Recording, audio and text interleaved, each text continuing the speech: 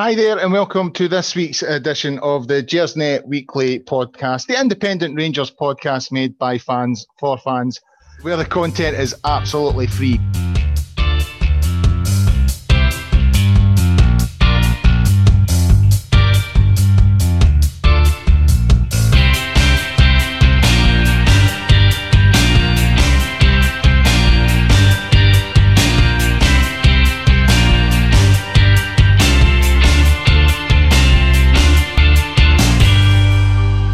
This is episode 73 of the Gersnet Weekly Podcast. I am your host tonight, Colin Armstrong.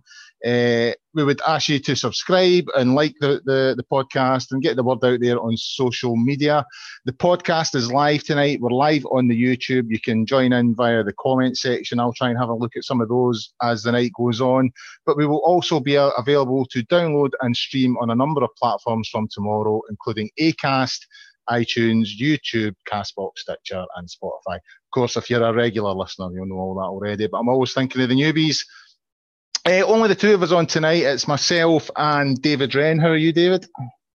That was a bit of a car crash introduction there. It's the first one of the new year. You know what I mean? And it was only a friend. It was only a friendly. Nobody cares. You know what I mean? Nobody cares about these things. So how was your festive period, your Christmas and New Year?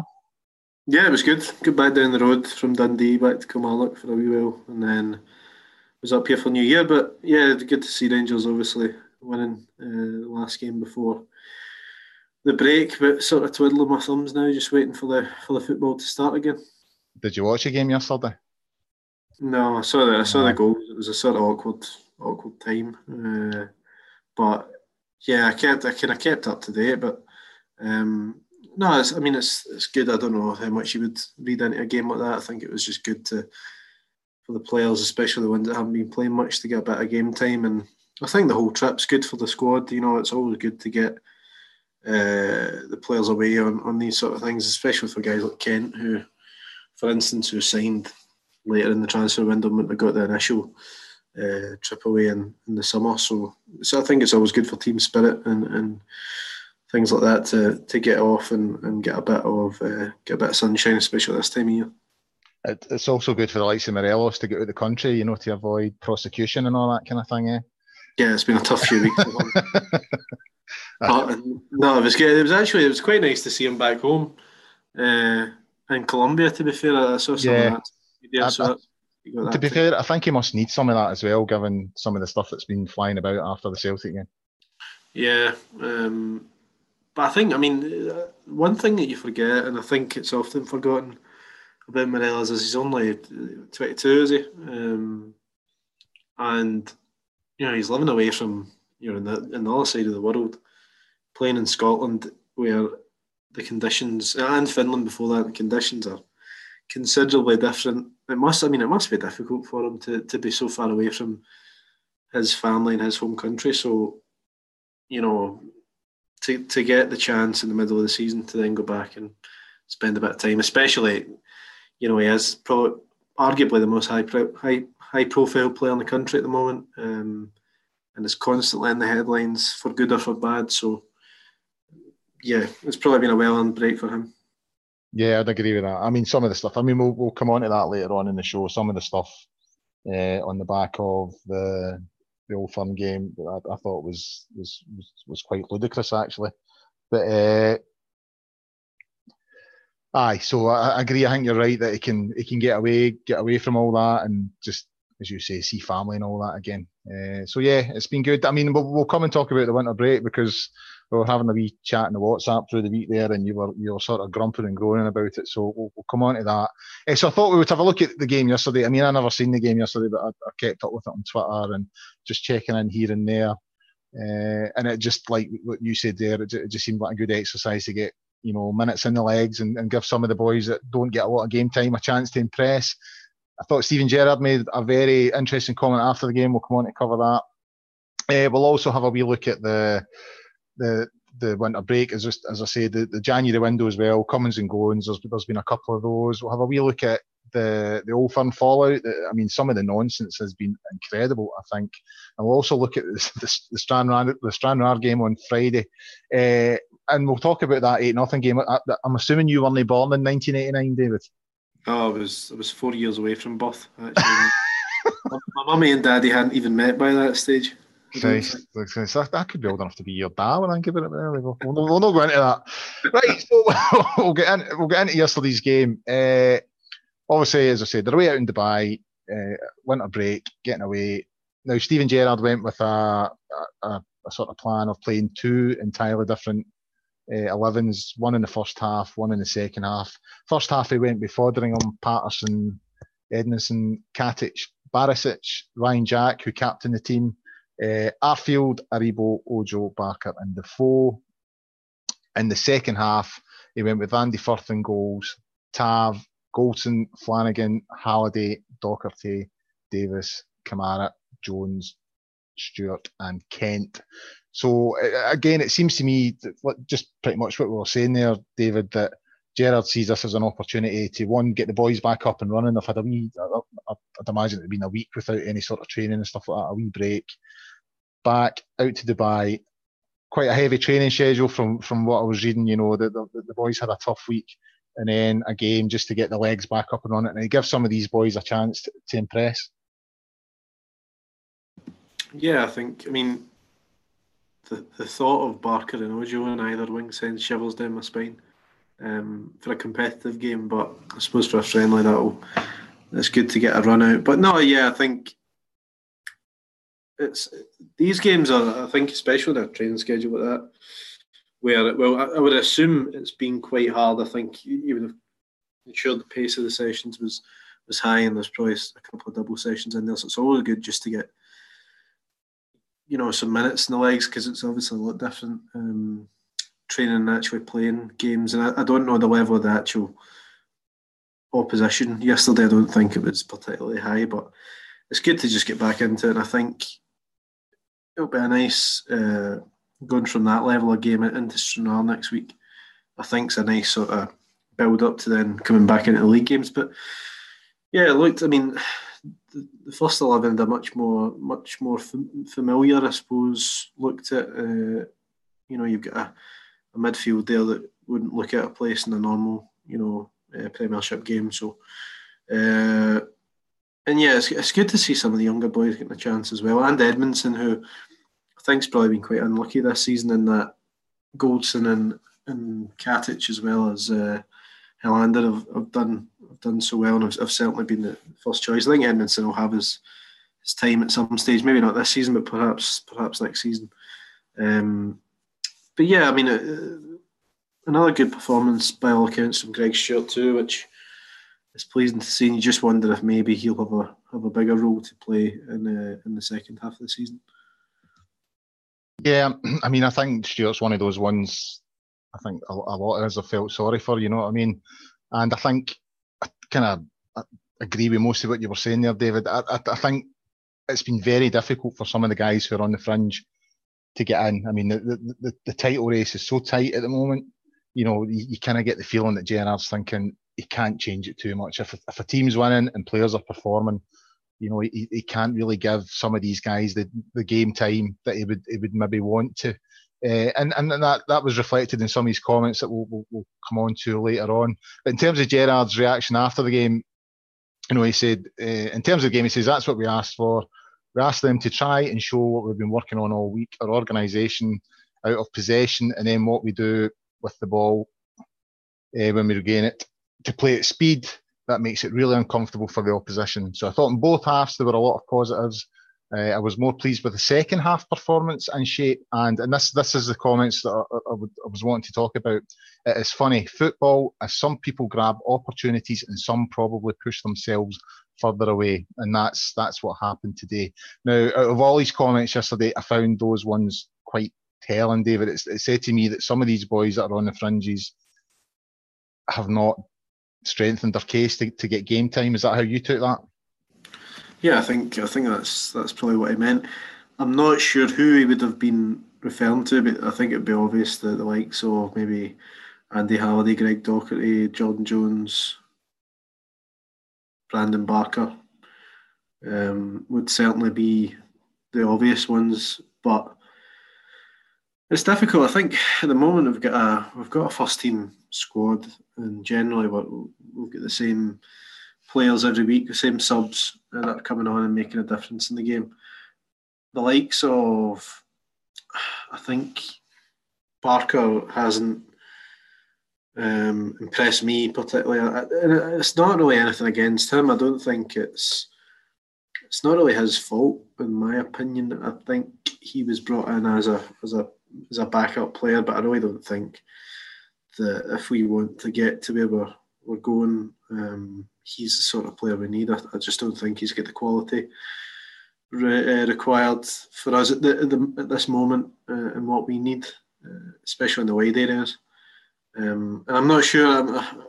Again, I would assume it was the likes of Docherty and Halliday and Jones and stuff like that he was talking about. But certainly Greg Docherty's another one. He's not really featured, obviously, since he returned. And I don't think in the way we're going and where we want to be, I don't think Greg Docherty will probably have a future. I think with Docherty, he was one of the ones that was a fan, and you know, it's very romantic when you've got a player coming in that's been a Rangers fan as a kid. But for me, I didn't see anything when he first came that suggested he was going to be a good player for us, and I'm not surprised that he's not really had a chance under Gerrard.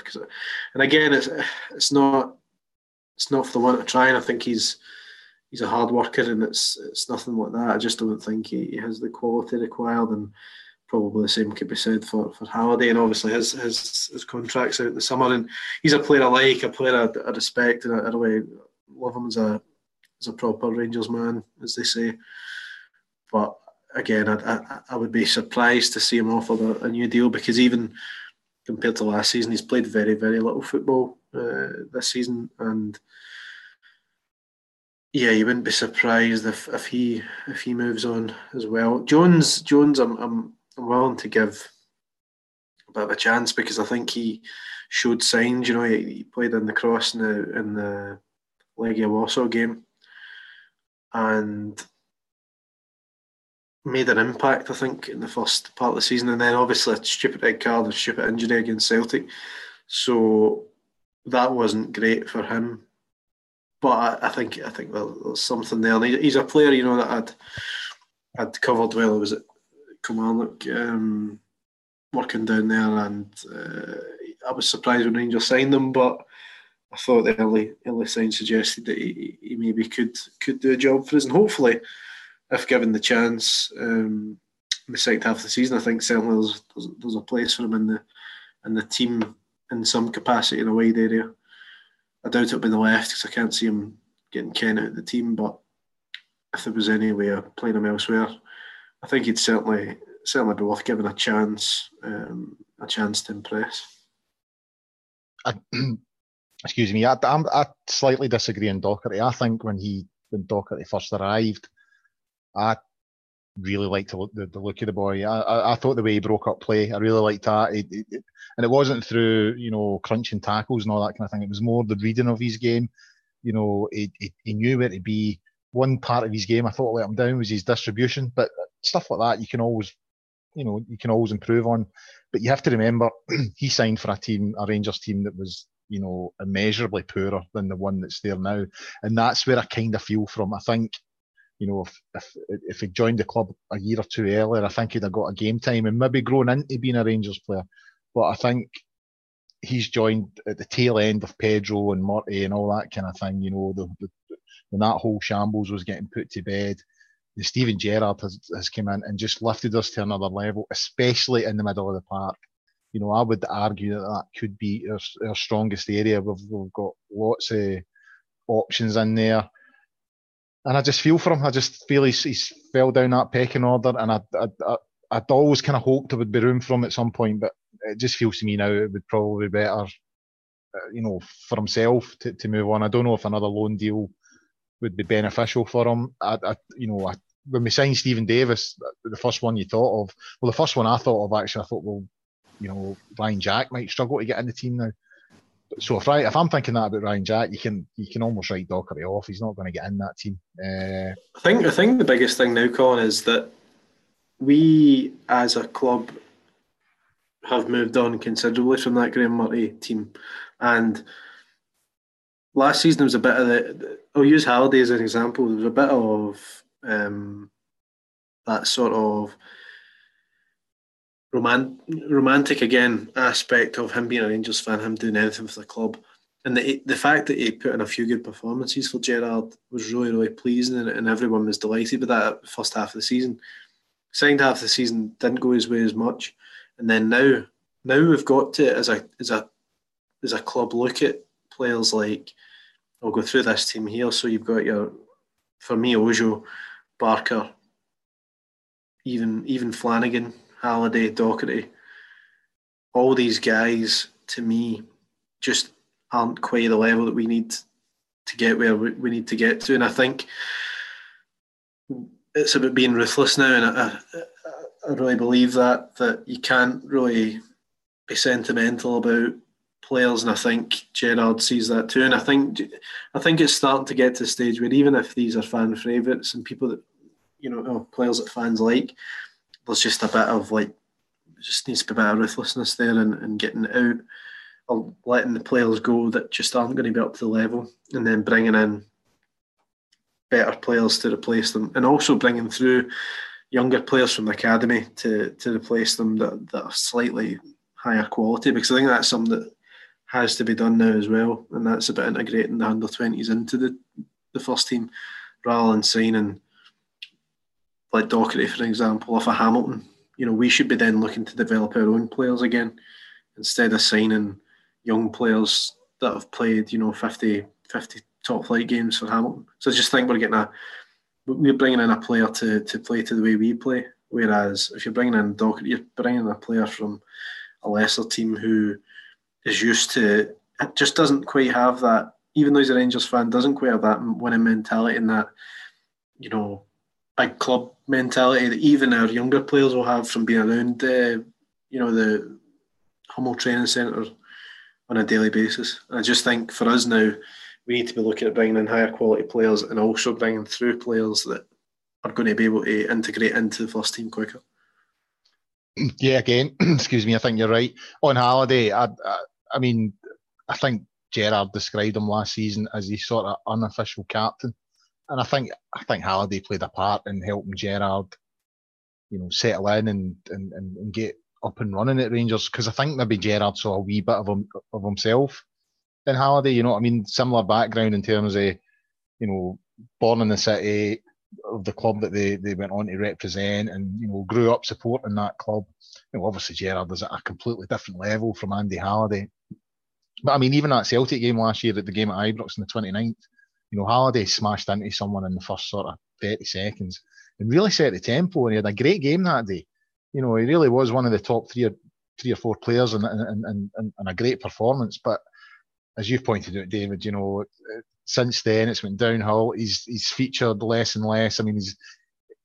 Gerrard was always giving him a bit of game time, 10 minutes here, 15 minutes there. He's not even getting that now, so as you pointed out, he's out of contract to the end of the season. It's hard to see a way back from it. I slightly disagree with Jordan Jones. I think there's a future for him.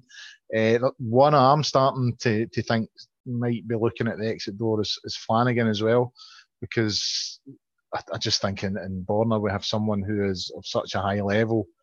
I think it was the Aberdeen game up with Tawdry that Barisic missed that game, and I think Flanagan was kind of to blame for one of the goals, and Gerrard made a comment that sort of suggested that, he expected a wee bit more from that. And he was one of the ones that got a bit of game time yesterday. So I kind of wonder if he is maybe included in the group of players that Gerrard has said they've not increased their stake for more game time. They've actually pushed it away. So I suppose we'll find out. We're in the January window. I think maybe one or two of those players that we've mentioned will definitely be on the way out.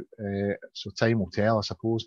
On the academy players thing there, you're talking about integrating some of the young boys. There was Nathan Patterson got a game, James Maxwell, Kai Kennedy, they all got a bit of game time. And Gerrard was commenting quite positively afterwards, and he said he was going to have further discussions with Craig Mulholland in terms of increasing their opportunities and getting them in. But again, it must be quite difficult, especially when the league's so tight, And we've been in a situation we've not won a major trophy for a good number of years now, so it feels like there's not a huge amount of leeway to give these boys a chance.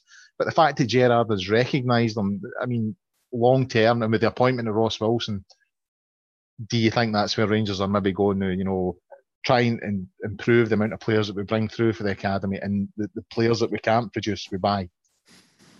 If they're good enough, yeah. I think that's the biggest thing. If they're ready to play, then play them. I'm not a massive believer in loaning them to. I mean, look at Josh McPake, for instance. He's come up to Dundee, and I've not seen a great deal of Dundee this season, but having spoken to people that do follow the club, he's just not managed to make an impact. And I think it's just difficult because these players, how much are they developing? Don't get me wrong, Dundee play some nice stuff. This isn't really a dig at Dundee. I think that was a good move at the time. I did think to go there and play with a half decent team in the Championship, but I'm not a massive believer in the loan system. I just don't know how it really benefits the players. Look at Ross McCrory, even he's gone down to Portsmouth and has come back already. Didn't really work out for him. I think he's one that should have a future. Certainly Ross McCrory. I think he could be a massive player for us in the second half of the season. I think he's proved himself. I was quite surprised Gerrard sent him on loan, but I'd like to see these players, given a chance. But is it easier to integrate them in the summer into the first team squad and then bring them into the start of next season really properly, or do we try and bring them into cup games this season? Do we try and as you say, it's difficult when you're in the midst of a title challenge and a title race. It's quite hard to then introduce these young players into the first team squad, and I think we've been stung quite a lot recently. Well, certainly the last 10 years, with players who have flat to deceive. Greg Wild would have been the first one, in my opinion, the last title winning squad, and then he just never really. He was a bit of a one-trick pony, and I think you've seen the way his career's gone, that maybe just didn't have the quality required, and then obviously the umpteen players that came through the system, went down the leagues. I mean, none of them, Fraser Aird, Robbie Crawford. The only one that maybe had half a chance was Lewis McLeod, and he obviously moved on quite quickly. I think we need to now turn our focus. The boy Billy Gilmour's obviously gone down and done really well at Chelsea, so hopefully there's more like him in our system that will be able to come in and make a difference. But as I say, I think it's we need to know they're good enough and can face up to the challenge, and B, they have to be integrated properly. I just don't think that personally the loan system's working very well for us at the moment. So I'd probably rather see us develop them ourselves some way, whether that's keeping them in a competitive environment in the development squad, or trying somehow to even get them 20 minutes here and there in some of the league games or in the cup. But I don't think there's I think everyone connected to the club would love to see us bring through all their own players as much as possible. But it just depends on a case-by-case basis, and ensuring that they're good enough and that they're ready for first-team football, because it is a big difference. I think there's a good example of using young players well down at Liverpool. With how Klopp's done it. And I think Arsene Wenger done it a few years ago. He used the League Cup. I mean, the result that Liverpool's youngsters got against Everton, last week there. That's maybe, obviously, I accept that Everton are in a bit of a bad place at the moment, but you would have still expected them. When I saw the Liverpool team that day, thinking you would still expect Everton to get a result. And they didn't. And, Klopp seems to just say, right, well, I want to win either the Premier League or the Champions League. Everything else is... And I don't think we're quite in as luxurious a position as that. I think everyone at the club wants a trophy. So up until that point, I think whoever's in charge, whether it be Gerrard or someone else, will always sort of look to to play as strong a team as possible. But as we move forward, I think the League Cup could be a good place to put, give some younger players a chance to go out and see what they can offer, because you have seen it down in Liverpool. It's worked for Klopp. You know what I mean? All right. I mean, I think it was at Villa they went to and they got an absolute, horse, and I think it was 5 or 6-0. But it's still giving them that experience. It's still giving, even just being in the dressing room and knowing what it's like to be in a major tournament and for the first team of a major club. I think all that experience builds up, and so it's maybe something we could look at in the future. But I think at the moment, it's probably not for us, because I think we're all just desperate for that first trophy. Yeah, I would agree with that. I think, again, I don't know if Everton were just, scared of that full occasion at Liverpool. I think in some ways that made it worse, because they had an excuse if it was Salah and Mane and all the guys playing, but when you turn up and it's a bunch of kids, you just feel like if we, I think they'd have almost been shell-shocked. But yeah, I agree. I don't really get that.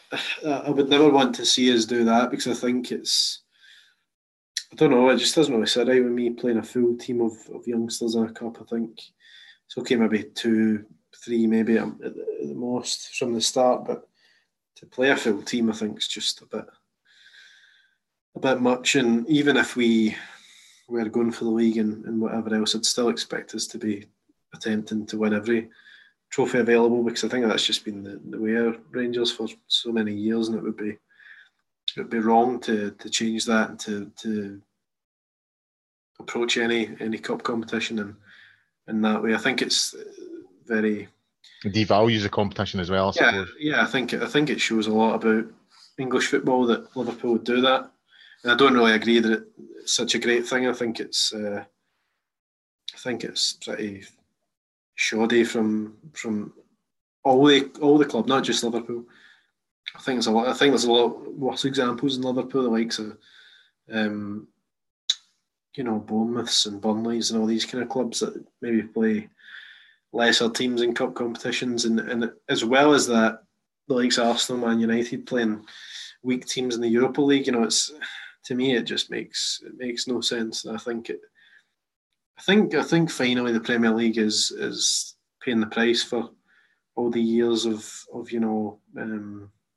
absurdity that it's had, because this season's league's just been a bit of a car crash. I think today's result between Man City and Aston Villa show that. And maybe the league isn't the be all and end all for the clubs now. It shouldn't be, certainly. And I would never want to see us devalue a cup competition the way the English team's doing anyway. There's a disparity of resources as well. I mean, you look at the FA Cup finals last season, Man City, was it 6-0 they beat? Was it Watford? Yeah, I mean that's a farce of a cup final, really, isn't it? You know what I mean? Yeah, but I just find that I think when you look at, Arsenal are in, the thing that got me was looking at a team like Arsenal who have, a terrible run, and then you look at the league table and they're on 28 points, and Man U in 5th are on 34. So that's a difference. So Arsenal are having a terrible season. They're in 10th spot and they're level in points with Everton and Southampton. Southampton, who, were in a real terrible spot a couple of weeks ago. And there's that little difference between 5th and, 13th place in the league. Yeah. To me, and this isn't fair enough if that's after 10 games, 22 games in, more than halfway through the season. I think the bubble's busting in that league, and I think you're finding that Liverpool and Man City are so far ahead of every other club that it'll only get worse down there. And I think people say a lot about Scottish football, but that's what I was about to say. It's starting to sound like the SPL.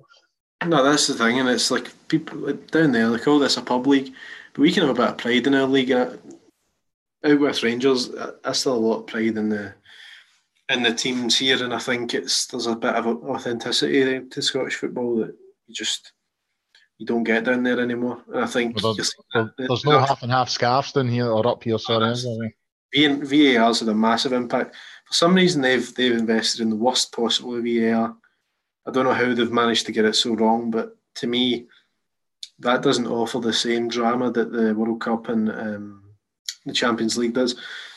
I'm not a big hater of VAR. I thought last season the Champions League, I thought the game Man City and Tottenham, it just added an incredible dimension to that game. I remember Guardiola running down the wing when he thought they'd scored, and then they hadn't, and it was just brilliant because you thought, wow, that was just. But now even the crowds and the players aren't celebrating goals. Because I know, yeah. Now they're all looking at the screen.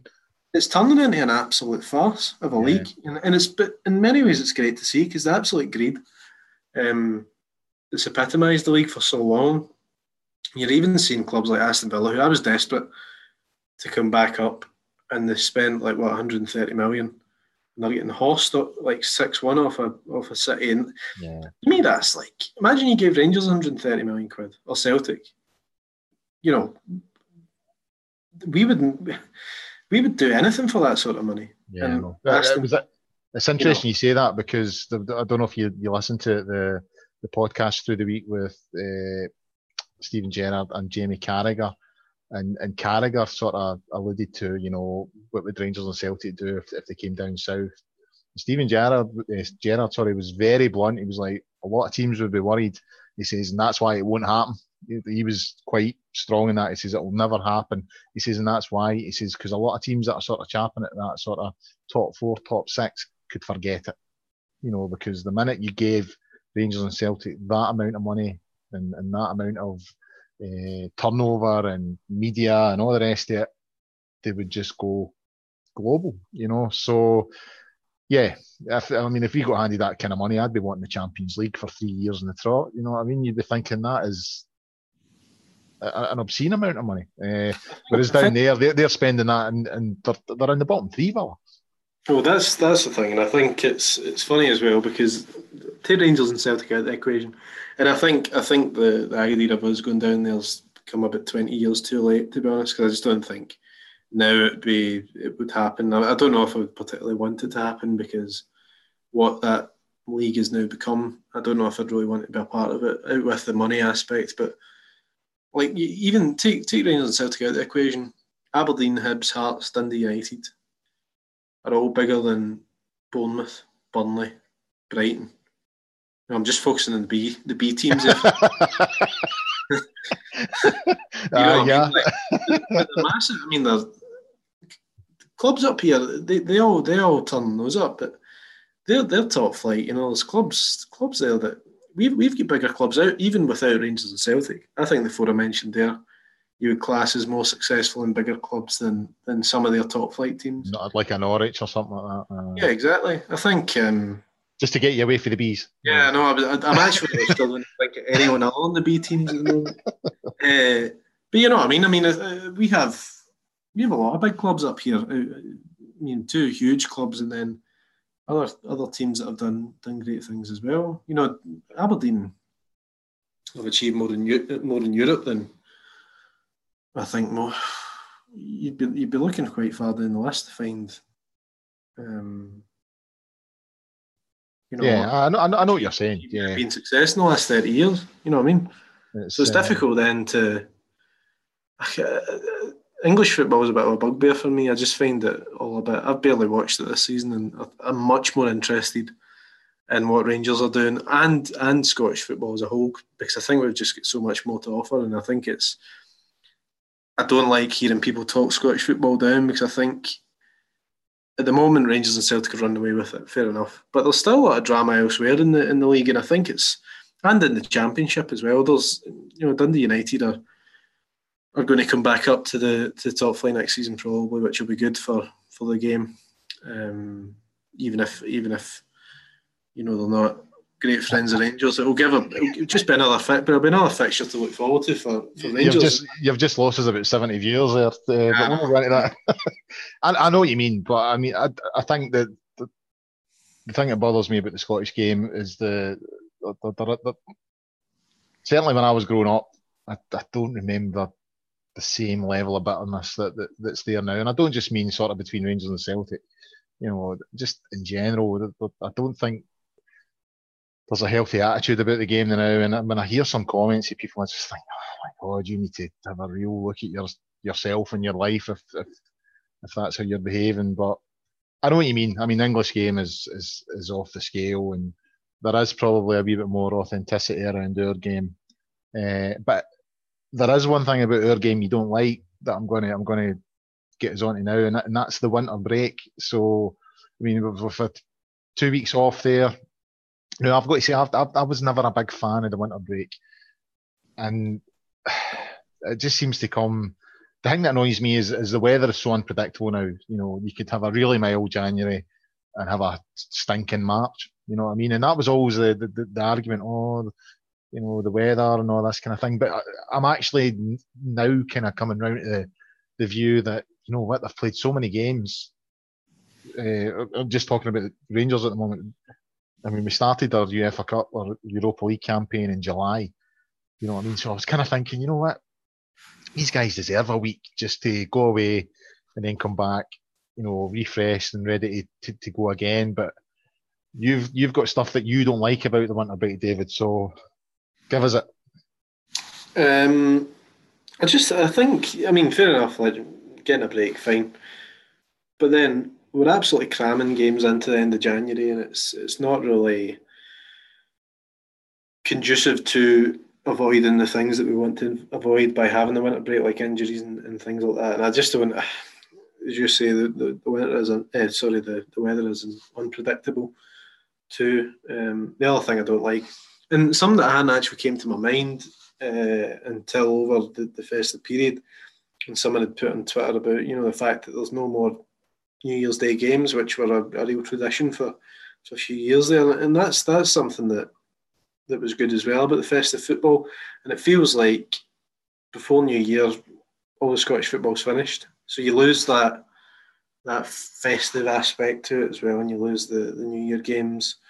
And I just think it's a pretty long break at an odd time, and there's a lot of games crammed in thereafter. I just don't want to see what we gain. Instead of spreading games out accordingly, we're just taking a big chunk out of January and then cramming loads of games in after that, and important games as well. Which, well, I think that could be the issue. The issue is just how many games we're asking these guys to play. Is that not maybe the problem? And I think the same could be said down south as well. You know, the amount of games that we ask these guys to play is just becoming ridiculous. And that's maybe why some managers are saying, you know what, see, for that competition, I'm just going to shove the kids in. Because there doesn't seem to be any consideration, in my opinion anyway, for what we're asking these players to do. You know what I mean? Especially clubs that are at the higher end and are competing in Europe, you know, Champions League, Europa League, all that kind of thing. I mean, the amount of games that Rangers had to play just to get into the group stages of the Europa League was nothing short. I mean, that would have, going back to the old days when I was growing up, that would have won you the tournament. If you've played 8-9 games in Europe, the very least you've done is reach the final. You know what I mean? Now you're having to play that just to actually qualify. And I think that's what the problem is. I think that's what we need to look at. But the big issue is there's so much TV now, and it's not just about the punters who are paying at the gate to go in and watch it. You know, it's about making sure that every night when you go home, if you stick on Sky Sports, BT Sport, Premier Sport, Amazon Prime Sport, there's a game on. And that's the issue, I think. Yeah, I mean, obviously the European aspect of it was a big issue with that, was the poor performance of teams in Europe, and we were a part of that with the Progress debacle. So yeah, I mean, hopefully that'll improve in the years to come after success of the Old Firm clubs. But no, I agree. I think it is a lot of games for the players, and I think a lot of it is to do with, especially down south, ensuring that there are games on all the time. But you know, we have big squads, and you'd like to. I personally, domestically, I don't think in Scotland we have. Don't think it's absurd, you know, to have 38 league games and the cup games on top of that. I don't think that's too bad. But the issue with the winter break is I feel like it was brought in to avoid games being postponed for the weather. It felt like at the time, and that just doesn't seem to make any sense. It's very much like, I just feel a lot of these decisions that are made over things that people ask for across football, not just in Scotland, I think all over the place. People say we should do this, we should have this thing, whatever it is, winter break, VAR, whatever. We should do this, and then it's just whoever's in charge of doing that always seems to do it in a very strange way that just wasn't quite what everyone had in mind. And I think the winter break falls in that category. You've also got the possibility, Rangers and Celtic are still in Europa League. Now, if they have extended runs, which, looking at some of the teams that are still in there, isn't beyond the realms of impossibility. You know what I mean? I think both teams have got decent draws. I think they're on a knife edge. Both could go through. One could go through. Both could go out. But if they have an extended run, I mean, what happened in 2008 with Rangers? If you're taking 2 weeks out of the season, it could also impact it in that way. But I mean, I'm like you. I'm not a huge fan of the winter break. I find winter depressing enough as it is without any football, I must admit. However, I must admit, on the last couple of occasions, given the amount of games that they've played to get into the Europa League, I can understand why the clubs themselves, and Steven Gerrard certainly seems quite happy that they're getting a chance to go away, recharge the batteries, and then go again.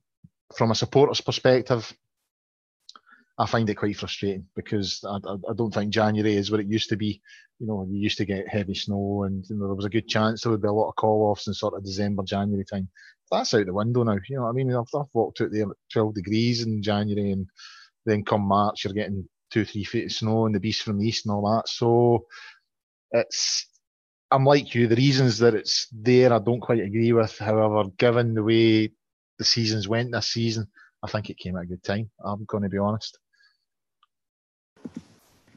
Well, I suppose time will tell, and hopefully come Stranraer game, we're ready to go, and it's ready to go. Yeah. But to be fair, last season as well, who were we meant to be playing? Was it Fraserburgh?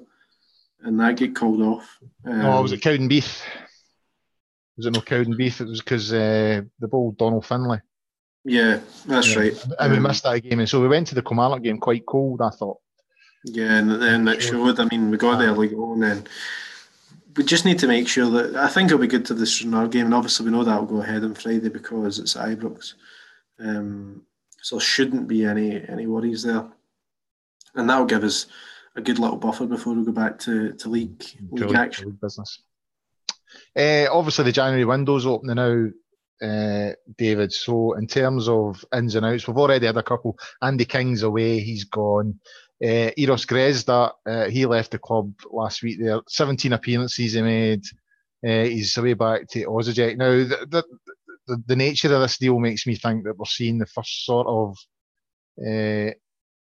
insight to what Ross Wilson can offer the club, because apparently he's got us quite a good deal at this. Apparently, we've got a small fee now. We've recouped a small fee, and there's a significant sell-on clause included in the deal.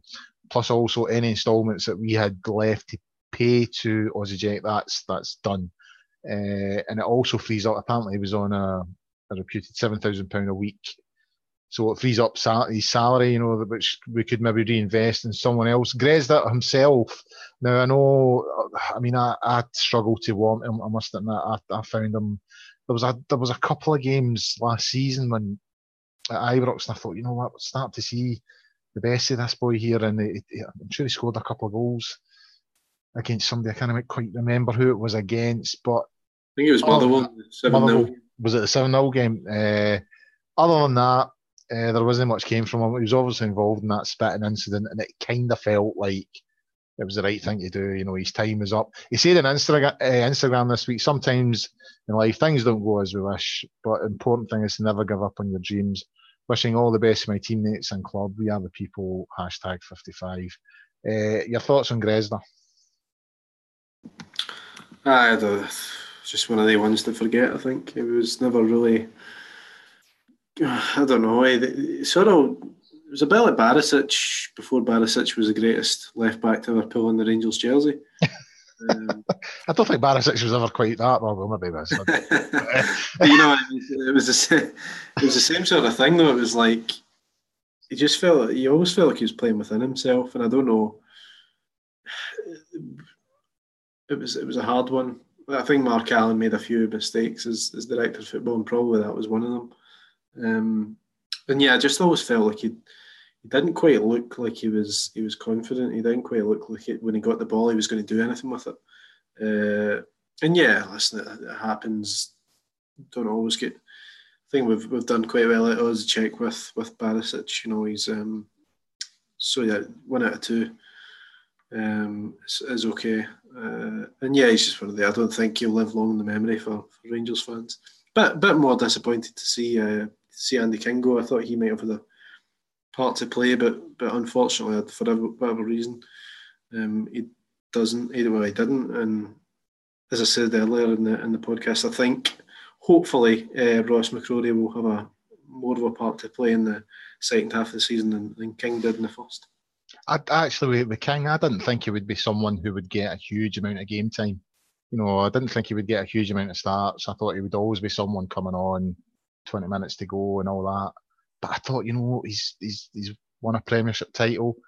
He's maybe someone that would give us more in the dressing room than on the pitch. Someone who would be able to go around the boys and talk them through what's required and what they need to do. But as you say, for whatever reason, it's just not happened, and he's away back down the road. In terms of, this is Ross Wilson's first window, and Gerrard's already been on record as saying, I think there will only be movements in the way if they can get, 3 or 4 out the way. Now, we spoke earlier on about, Greg Docherty, I think Matt Polster, Middleton, all these kind of boys.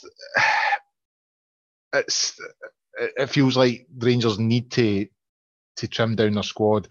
Now, in the long term, I was saying the other now that it seems that Ross Wilson's done quite well, and in the deal that got Grezda out the door. So I think we're looking at him to pull something out of the hat here as well with a few others. But that seems to me an area that Rangers are looking to improve on. The players that they bring in and then move on. Increasing that revenue part from players going out. Is that one of his sort of prime tasks over the next few years, David? Yeah, I think so. I think we need to be smarter in the way we let players go. For instance, it's been quite nice, albeit we don't want them to leave, but it's been quite nice this season to see some of our players linked with big clubs. Morella's a funny one. He's one of them that's not really been linked with a club as such, but linked with a move. So we've not really heard many clubs that have been interested other than, I think maybe Crystal Palace, maybe Newcastle. But again, not quite concrete stuff. The other two that have come out have been Glenn Kamara and going to Juventus, and Barisic. I know you're going to mention Barisic to Roma. Yeah, they would both be, for me. It's good to see our players being linked with clubs like that, and I think for Ross Wilson, it's important that we are getting good money for our talent, because I think for a long time we've not been getting that. And listen, if you turn around to me and said that in the summer we would sell Kamara, Barisic, and Morella's all 3 for what would be a reasonable amount, say 45 million for the 3, you would take that, wouldn't you? And I think hopefully that wouldn't be unrealistic if we could, if the prices being quoted were realistic for Morella's and the others. But yeah, we need to be selling our players at higher rates if they are going to move on, and make sure we're getting sell-on clauses in there, and we're not being sold down the river, because how many times in recent years have we been selling players for next to nothing and with no sell-on clauses. I think it's a model that Celtic have used fairly successfully. There has been a few duds in there, and I think that's maybe that comes with the territory. If you're going to go in and try and buy players low, you're like a Grezda. You're going to bring someone in for $1 million, $2 million in the hope that you'll sell them on for 8, 9. every now and again you're going to get one that doesn't really work out. But yeah, you're right. It's an area that we've been really, really poor on, and something that Celtic have probably been better at over the last few years. And I think when you consider the performances, especially in the Europa League, with people like Kamara and Morelos and Barisic, then it doesn't surprise me that they've been linked with some of these teams. You know what I mean? Because the performances in that arena have been exceptional, especially Morelos and Barisic. So, yeah, I mean, you don't want these players to go. You want to keep them, but we also have to be realistic and think, you know, we have to become self-sufficient. The board have already said at the AGM a couple of months back that, you know, the front-loading investment that they've been doing can't continue. So that is an area I feel that we need to improve on. Yeah, I think you'll find, I mean, it's just unrealistic. I mean, I don't want in the next AGM to be seeing balance sheets like we have done for the past, you know, however many years. And I think, you know, if say for talking sake, you sold Glenn Kamara for £5 million, you know, that's a great profit, you know, for a player who we signed for £50,000, and that's exactly what we should be looking to do is, you know, buy low and sell high. And I think it's just, I'd be quite happy for all three of them to go in the summer, as long as we were getting good money to then reinvest and bring in players of a similar calibre that we could then, you know, do the same with, because realistically we're a selling club, and I think we need to make sure that as a club we're in a good financial state, and I think the only way we're going to be able to do that is by making profits on players. I'll wrap up the January window stuff. If anyone is coming in, and Gerrard's already said that it's solely dependent on how many go out, so they're obviously looking to get people at the door, get money in terms of, you know, possible transfer revenue, and also free up wages. If we're signing one player, what area in the park do you think we need to strengthen most? Right wing, I think, would be the biggest concern for me, because I think Aribo's done well there recently, but I'm not sure he's going to be the long-term answer. I don't think Ojo's. I think if it was up to me, I would send Ojo back to Liverpool, because I just don't think he gets it. I don't think he's particularly enjoying it either, by the look and the way he sort of is in the park.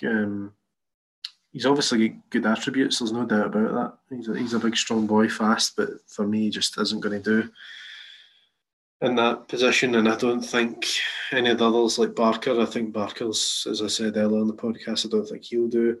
I like Aribo there, but I don't think long-term that's going to be his position.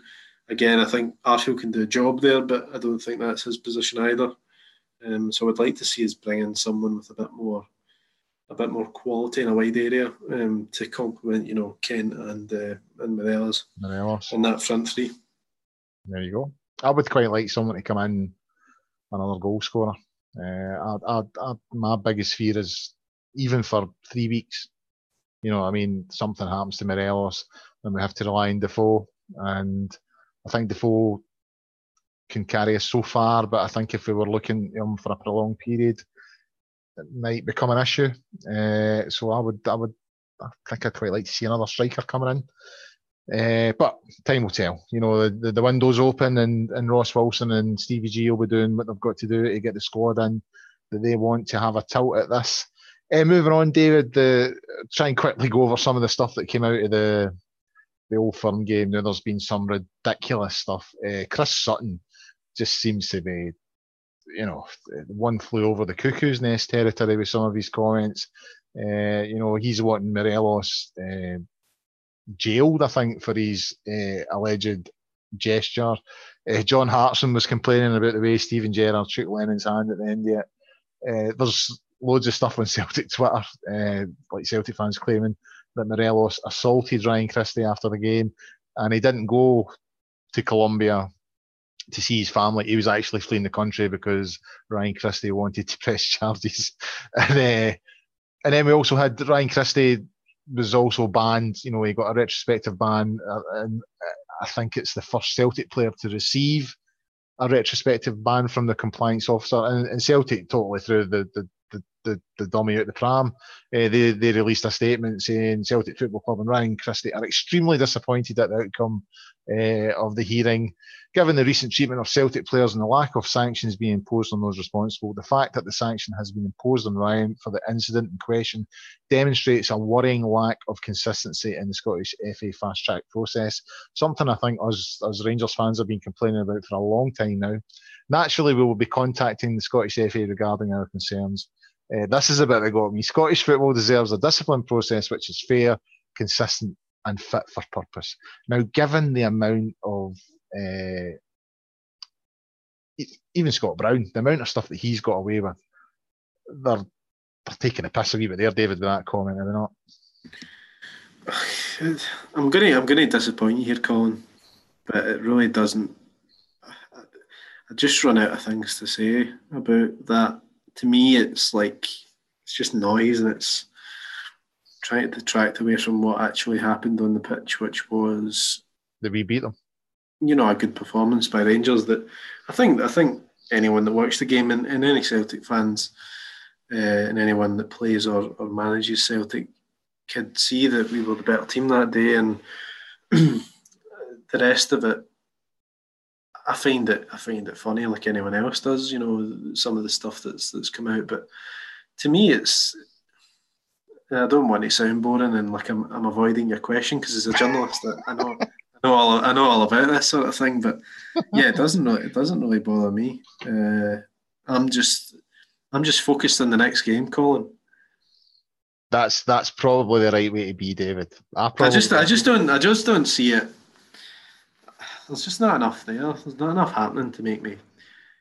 I used to get really annoyed, like when we were in the lower leagues and stuff, and I found myself getting quite bitter about like certain things that were happening, whether it was them beating Barcelona in the Champions League, all that kind of stuff used to make me feel so annoyed and bitter. And then I just thought, you know what, I'm only really interested in what's happening at Rangers, and to me, it's not worth getting annoyed about, and it's not something that I do much. I feel quite comfortable in the fact that we are in charge of I think especially since Gerrard came in, we are very much in charge of our own destiny. I think we've got a good team, a good manager, and I hope that this year is the year and we don't make the same mistakes we made last year, because in my opinion we threw away the league last year, and I think results would back me up on that.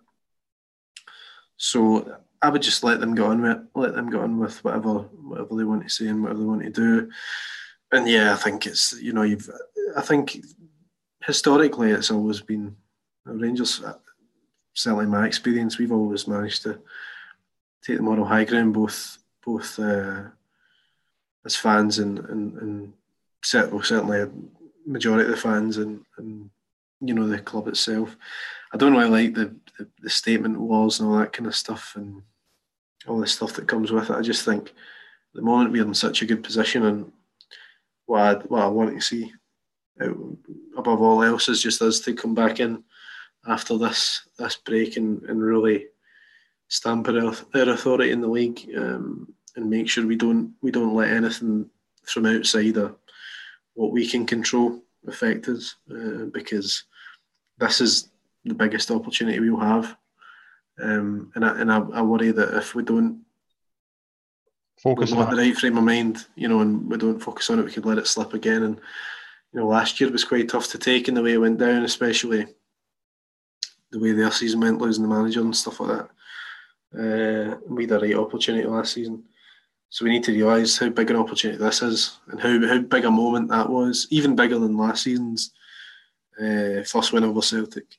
I just think this is a huge opportunity, and yeah, I mean, all the stuff, Chris Suttons and all that, they can really say what they like. But for me, in the way I look at things, it's not really something I worry about or take great notice of, because I just think if you want a real emotion, I feel when I see it all, I just find it quite amusing and quite funny, but it's not something that outrages me. And I think social media is just one of these things that a lot of incidents snowball, and there's a lot of nonsense in the pitch in that game, both teams.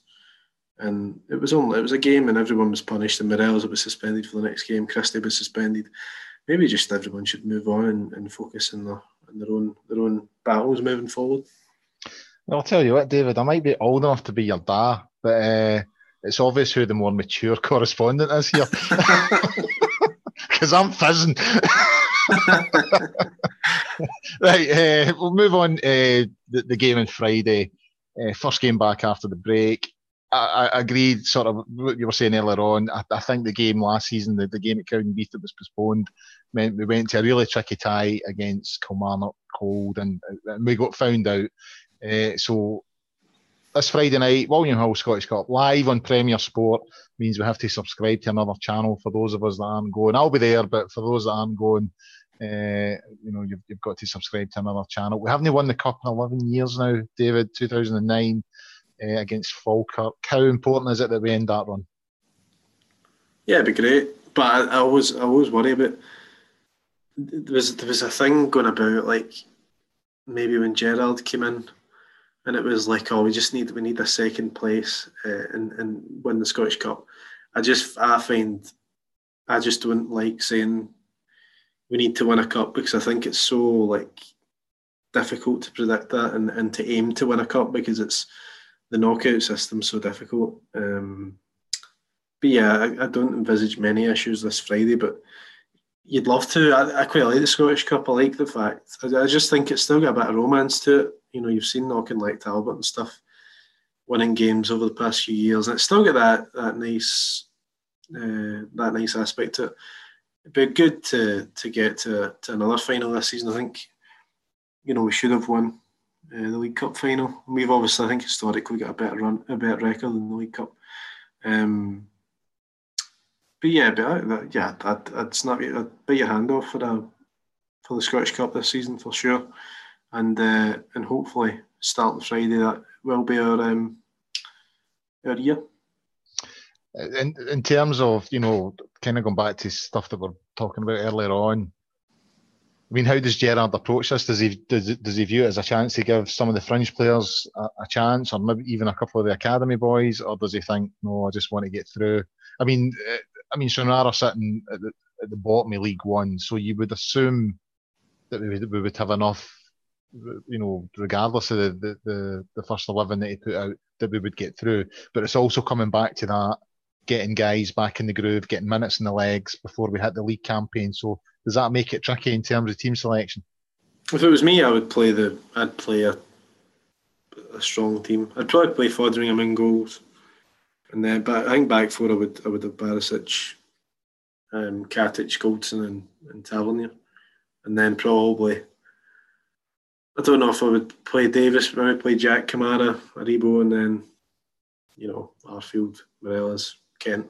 I would go quite strong, just for the reason that I think we need to make sure that we're sharp for the league starting again. I don't really see a point in bringing in, you know, fringe players.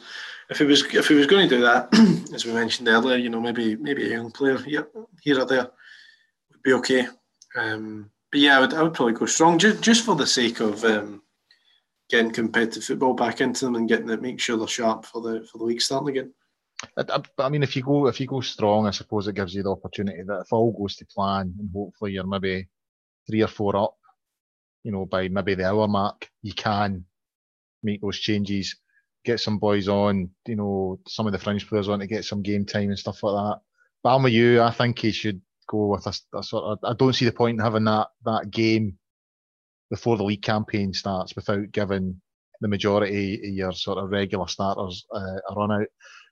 In the Stranraer lineup, David, there was a story in the Scotsman. You were talking about it on the chat earlier on today about Ryan Stevenson. You said that sort of struck you, that story. So what was it about that got you? I just thought it was a really honest take from Ryan Stevenson, and for context, he retired at the age of 32, and also split up with his wife. His wife, yeah. Of I think 9 years, and basically hated life and hated football, and didn't have much seemed to me like it was a bit of a mental health thing going on there. Yeah, I think he was basically just depressed and you know, was hating life and didn't watch football for 14 months and didn't have anything to do with it. And he went to Troon Juniors in Ayrshire and kind of get his football career back on track. He's now going to walk out of Ibrox this Friday. And I just thought it's just refreshing to hear, you know, a player, and Ryan Stevenson's a player probably. I don't really know if, I don't think there's any really ill feeling from Rangers towards him or anything like that. You know, I don't think it's that, but there certainly is.